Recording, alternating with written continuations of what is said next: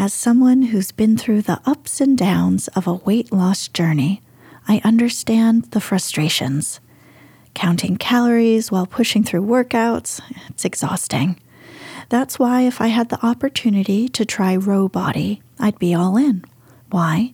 Because Row Body offers access to the most popular weight loss shots on the market, alongside personalized lifestyle changes.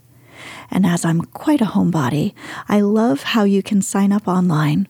So no scheduling a doctor's appointment, no commute to the doctor's office, and no waiting rooms. Go to row.co/snoozecast. Sign up today and you'll pay just $99 for your first month and $145 a month after that. Medication costs are separate. That's ro.co/snoozecast.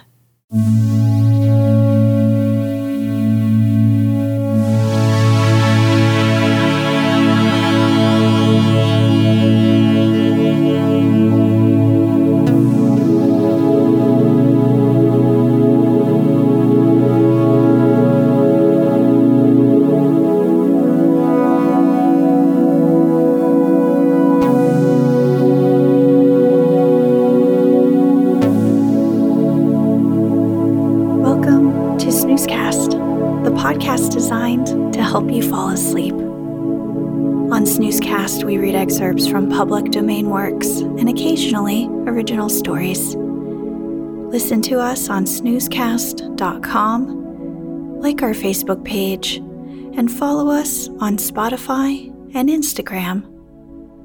We'd like to thank our listeners. If you enjoy our show, please write us a review on the Apple Podcasts app or wherever you listen. Also, share it with a friend. This episode is supported by Fuzzy Blankets.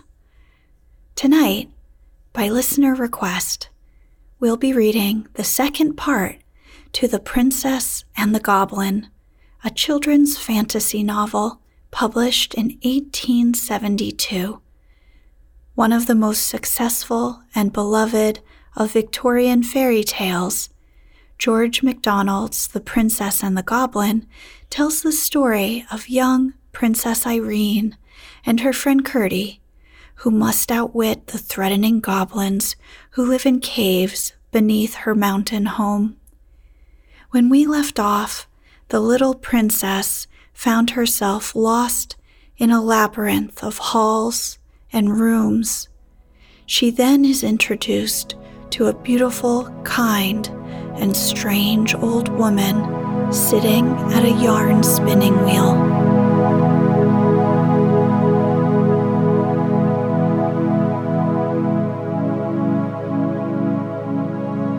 Let's get cozy. Close your eyes.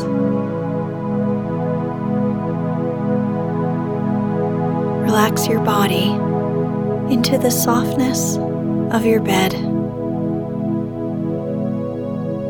Now,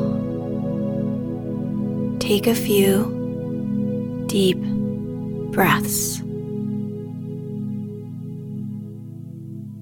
While the princess stared, bewildered, with her head just inside the door, the old lady lifted hers and said, in a sweet but old and rather shaky voice, which mingled very pleasantly with the continued hum of her wheel, "Come in, my dear, come in. I am glad to see you."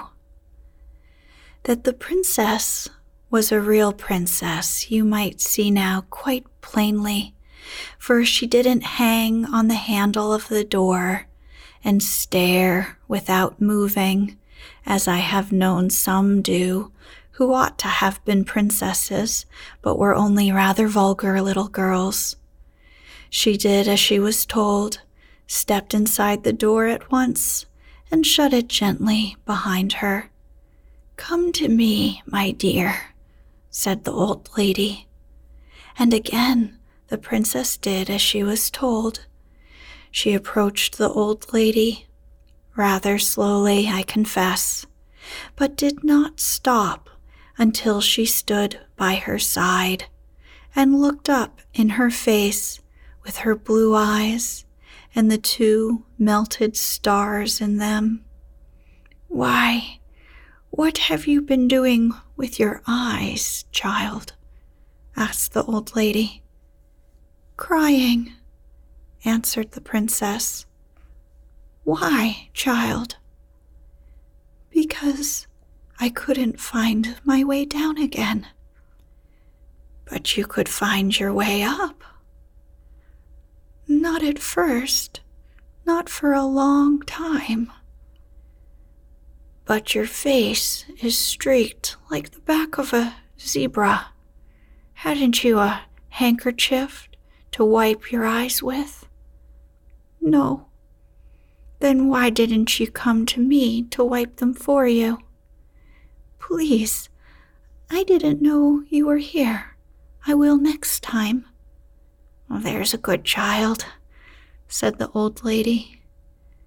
Then she stopped her wheel and rose, and, going out of the room, returned with a little silver basin and a soft white towel, with which she washed and wiped the bright little face. And the princess thought her hands were so smooth and nice. When she carried away the basin and towel, the little princess wondered to see how straight and tall she was, for, although she was old, she didn't stoop a bit. She was dressed in black velvet, with thick, white, heavy-looking lace about it, and on the black dress her hair shone like silver. There was hardly any more furniture in the room than there might have been in that of the poorest old woman who made her bread by her spinning. There was no carpet